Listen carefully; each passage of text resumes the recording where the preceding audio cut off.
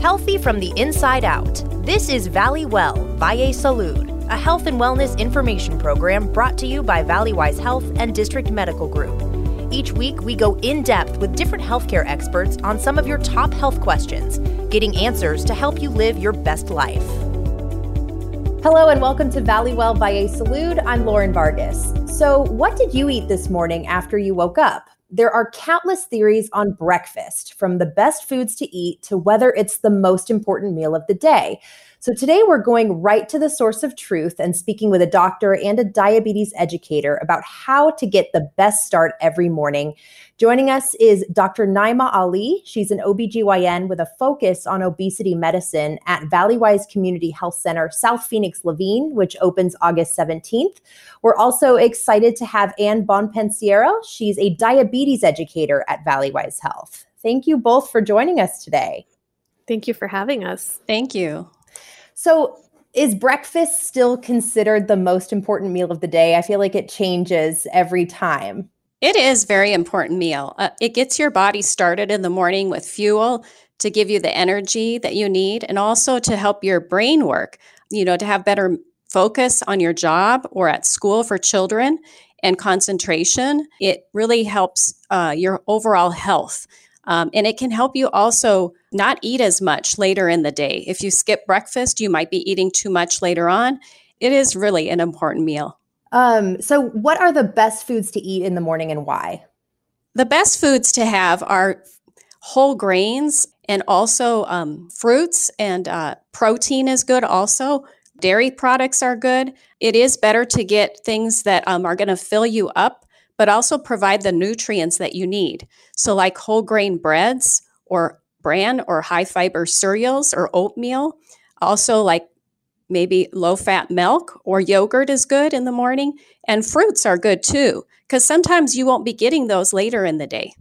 As a physician, I typically tell my patients that avoiding foods that are high in sugar, certain cereals, donuts, kind of the things that we see often in an American breakfast, I tell them that, to consider trying to avoid those and then going with the whole grains, fresh fruits and vegetables, low-fat dairy. All of those can be really a great start for your day. So it's not so much what you eat, it's what the nutrients that it provides.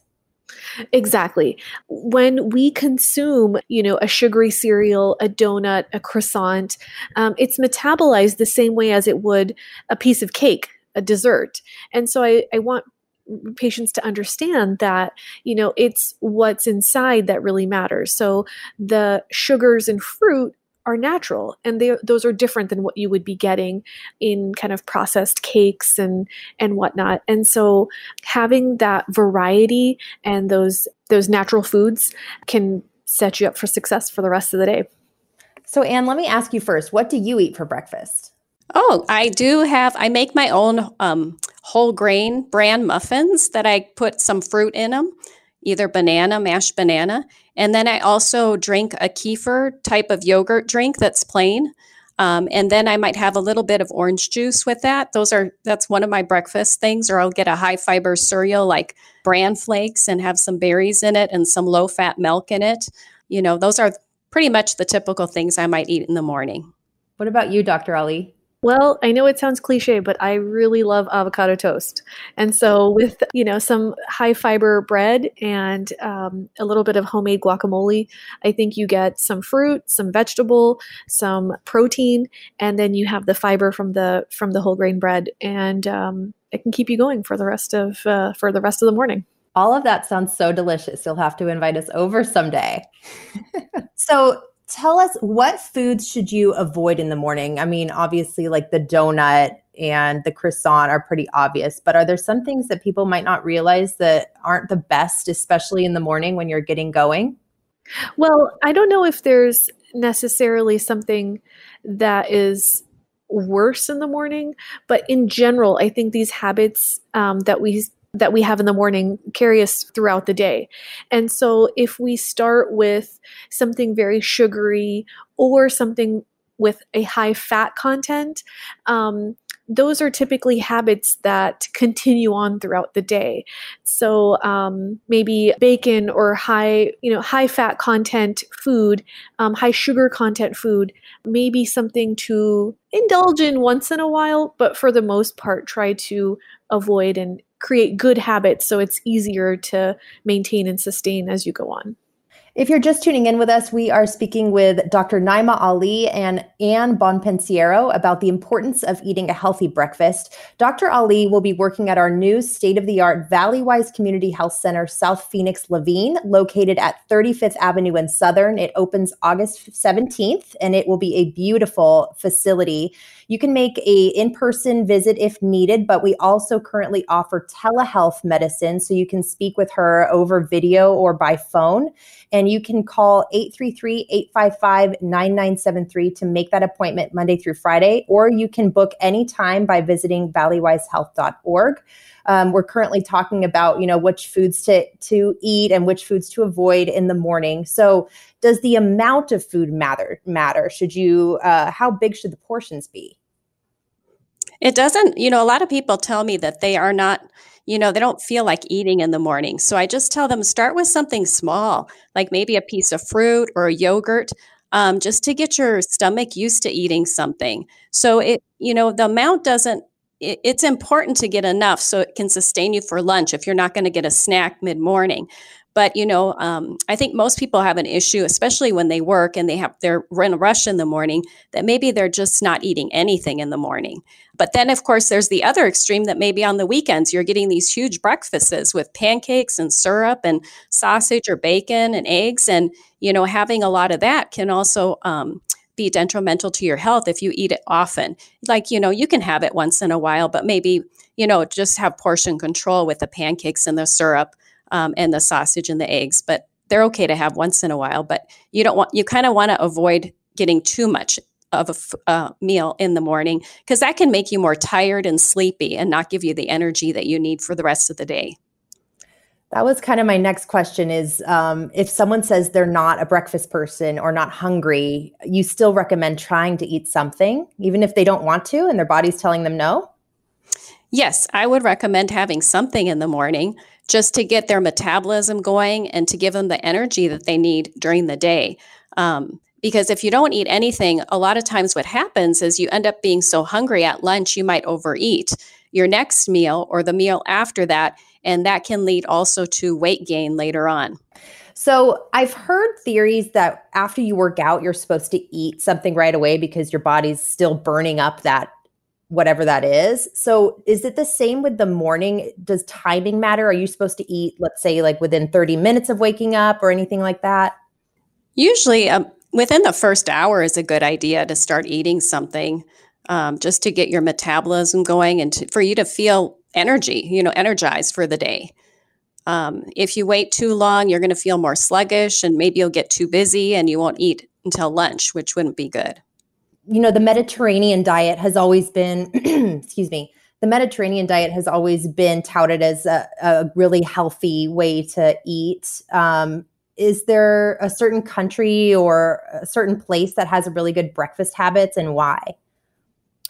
Well, I don't know if there's necessarily a specific country that can win an award, but there are several diets, like you mentioned, and Mediterranean has been studied to be very effective, partly because of the incorporation of healthy fats, natural fruits and vegetables, a low amount of processed foods, and kind of more of an emphasis on a balanced nutrient set.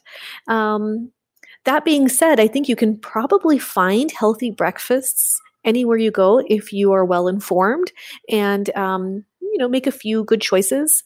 I think it's possible to find no matter where you are. So this is kind of an interesting question I just thought of. Why does the body crave certain things at certain times of the day? Like, why is cereal considered a breakfast food, but steak is not, and you're supposed to eat steak at night? So it's interesting. There's been lots of studies that show food associations are very real. We eat cake when there's a birthday. We have nostalgia when we see something and it reminds us of a different time. And these kinds of associations that we grow up with, a big bowl of cereal, that we see a commercial for, a big glass of orange juice. These are typically associations that we have, and then we kind of condition ourselves to think that this is how it's supposed to be. However, part of our habits can be, I guess, what's the proper way to say it? We want to make educated choices about what good nutrients we can select for breakfast and the day as it goes forward. That's interesting. So it's kind of all in your head, really. I think it's cultural too. I worked with a population of Hmong people, and they pretty much ate, rice, vegetables, and some kind of protein 3 times a day. So I think it varies culture by culture, what you consider a breakfast food and what you don't. And a lot of times I tell patients too, if you don't like certain breakfast foods, you could just have some leftovers from dinner the night before, because some people will say, I don't like cereal at all. I don't like most breakfast foods. So that's fine to do that. Yeah, those are good tips. That's very interesting. So calcium is an important nutrient that you're supposed to get, especially in the morning. My foster daughter has a dairy allergy, so she drinks almond milk. What are other ways to get calcium in a diet without milk? A lot of people are lactose intolerant. Sure. There is a good amount of calcium that you can obtain in vegetables, in nuts, soy, like you said, almond milk and kind of other types of non-dairy milks are also options as well. They also have lactate milk, which is a milk that is for people that have the lactose intolerance. So we are speaking with Dr. Naima Ali and Anne Bonpensiero about healthy breakfasts and what to eat in the morning. Dr. Ali will be working at the Valleywise Community Health Center, South Phoenix. It's located at 35th Avenue and Southern, and it opens August 17th. You can make an appointment with Dr. Ali or any of our other wonderful providers by calling 833-855-9973 Monday through Friday from 7:30 a.m. to 5 p.m. Or you can visit valleywisehealth.org and click the book appointment button. So some people swear by intermittent fasting. Can you explain what that is to everyone and whether or not you recommend it? Well, I'll let Anne talk about the recommendation. However, I can talk a little bit about what it is and some of the research that's gone behind it.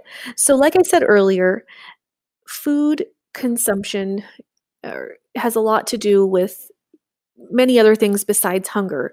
We can eat if we're bored. We can eat if we're happy or sad.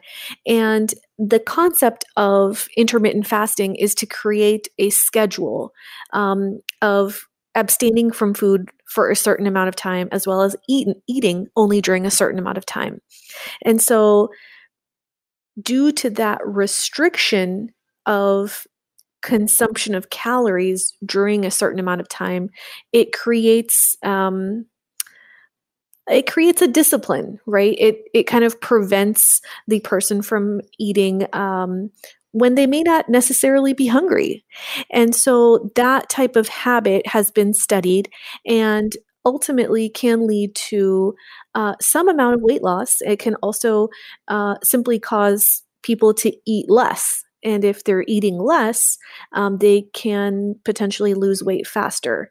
Now, obviously, there are pros and cons, and there's still the importance of obtaining the right nutrient mix. And I'm going to let Anne talk about that.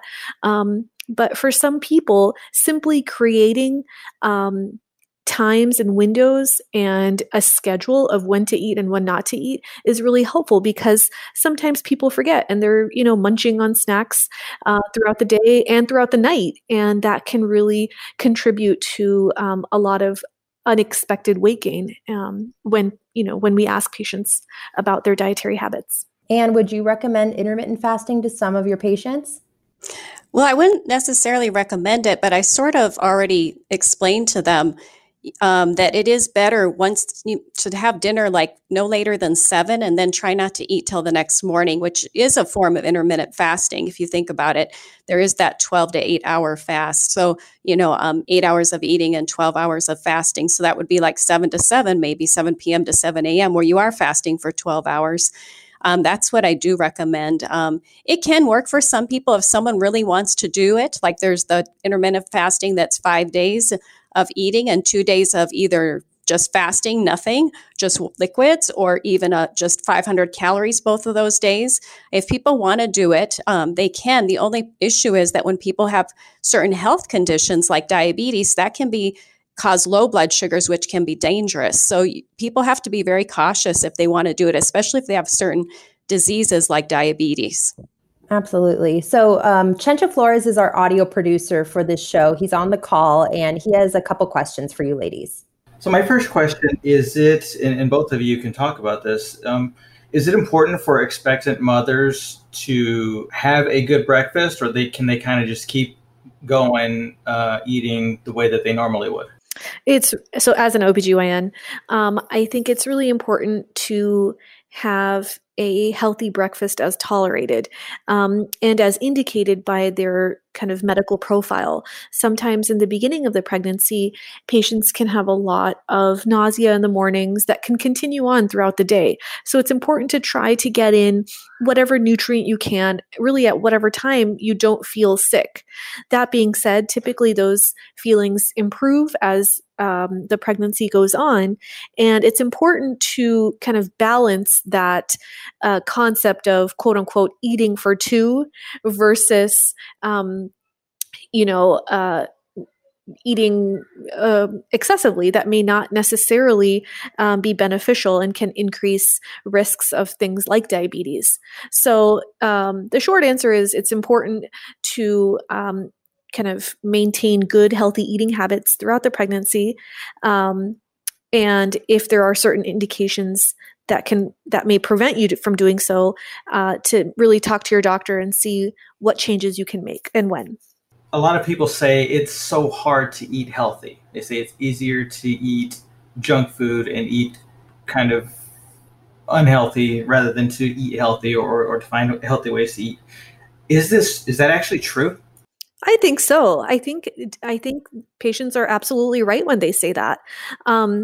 It's easy to find a drive-through fast food place, and it's cheap fast food, and it's tasty fast food. But, in order to get fresh fruits and vegetables, we can't drive through anywhere to get something like that. And it's important to really understand kind of the benefits of eating healthy, because you're right and the patients are right. It can be a challenge, and it takes a little bit of planning ahead of time, and it takes a lot of willpower, and it does take maybe speaking to a nutritionist, a dietitian, or a physician that's focused on obesity medicine, because there are so many challenges out there and expenses. So we're chatting with our Valleywise Health providers about best breakfast choices in the morning. And you're a diabetes educator. It said that more than 100 million people in the U.S. alone are living with diabetes or pre-diabetes. So how is breakfast different for someone with those conditions? Do they need to be thinking about different things than someone without diabetes? It really should be the same. We want healthy eating for everyone. And, when you start young and you start eating healthier, it's so much easier for you as you get older. So it should be the same. Whole grain foods, high fiber, healthy protein, some vegetables maybe, and fruits, and low-fat dairy products. So what about the difference between men and women? Do men and women have different metabolisms? Yes, men and women do have different metabolisms, especially at different portions of the life cycle. So, after menopause, there is a decline in the female metabolism, and it's important to be aware of, because that can still be overcome with a healthy diet and exercise. Obviously, metabolism changes during pregnancy, and it's a natural, time of weight gain and kind of increased metabolic demand. Like we were talking about earlier, children are growing and at different points in puberty, there's different kind of metabolic demands during that time as well. So that being said, while there are differences, these things can be kind of decreased with our input and our output, meaning how much we eat and how much we burn off with our general day-to-day activities, as well as our physical activity and exercise that we put in. Absolutely. So Dr. Ali, you practice obesity medicine. How do you instruct your patients to eat to help them with that diagnosis? So really what we try to do is help women, pregnant or not, come up with goals for themselves to help live healthier lives.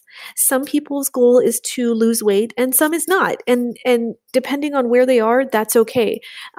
Really, it's more of a chance to get a chance to sit down and talk to someone about what their goals are, what they would like to see different, and really offer some education about aspects of their health that could be improved. This isn't necessarily about shaming anyone or forcing them to adopt a certain type of diet or force a certain type of pill or surgery or gimmick or fad. What we're here to do is to provide education so that patients can help live healthier lives, stay out of the hospital, stay out of, complications with other comorbidities. And we just want them to be informed and educated and make good decisions. Typically, the one thing the benefit that I see in working with women is that women are typically in charge of feeding their families. They're the ones that are getting the groceries and cooking, typically. And so by informing the mother or the female member of the family, you have the opportunity, or we have the opportunity, to really impact the whole family. As crazy as our lives are in the normal setting, and now with COVID going on, everybody's working from home, how do you fight the urge to just eat cereal for breakfast, or just give your kids cereal for breakfast and send them on their way? How do you have any tips or any ways that we can kind of settle in and try to be more healthy and be more nutritious rather than just go? It's so hard. That is such a great question. And you're definitely not alone. Every parent, or working or not, probably experiences that. I think it's really just making a mindset, making a goal, and creating healthy habits. Some days you may not achieve every goal, but really it's just about trying to make consistent habits, being mindful, being present when you're eating, trying to eat as a family, demonstrating good behaviors, making sure that, when you're purchasing what you're purchasing, that you look at labels and that you understand sugar contents and, kind of make healthy decisions. So that way the options at home are not tempting in a bad way. And so really just, being present and trying to do the best you can. Obviously, situations can be tough, and it is it can be a challenge. But that's one reason we're here, and we can try to help answer any further questions like that. I think that one thing that helps too is planning ahead of time. The day before, thinking about what you want to have for breakfast, or take time on the weekend and really write a list of some healthy things to go buy at the store whenever you go grocery shopping. So you have those at home, and that's what you have to eat, the healthy options. So I think it's also just planning ahead of time. Thank you all so much. This was a really great discussion. I learned a lot of great information. We do have a blog on valleywisehealth.org if you missed any of today's discussion. Dr. Ali and Anne, thank you so much for taking time out of your day to talk with us. Thank you. Thank you, and be safe. We hope you enjoyed listening to Valley Well Valle Salud, a health and wellness information program brought to you by Valleywise Health and District Medical Group. If you're looking for more information about what you heard today, visit us online at valleywisehealth.org/bewell. There, you'll find blogs and videos from our healthcare providers, and you can even book an appointment at a Valleywise Community Health Center near you. That's valleywisehealth.org/bewell. Thanks for listening, and we hope you'll tune in again soon.